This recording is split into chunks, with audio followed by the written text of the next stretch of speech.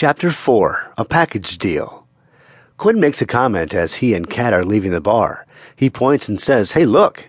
That guy that was in here left his pen right here," now pointing his finger at the pen on the table. "He didn't even sit there. How strange." "I guess," she says.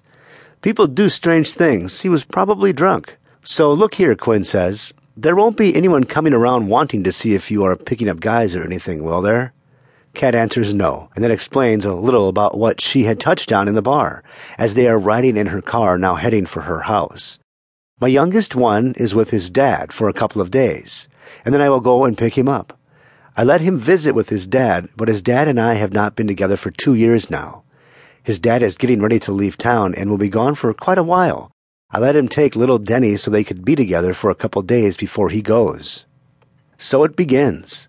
Wonder is in the air, and though Quinn has forgotten about some of the strange happenings that went on in the places he rented and lived at, he still has an ever-developing keen sense.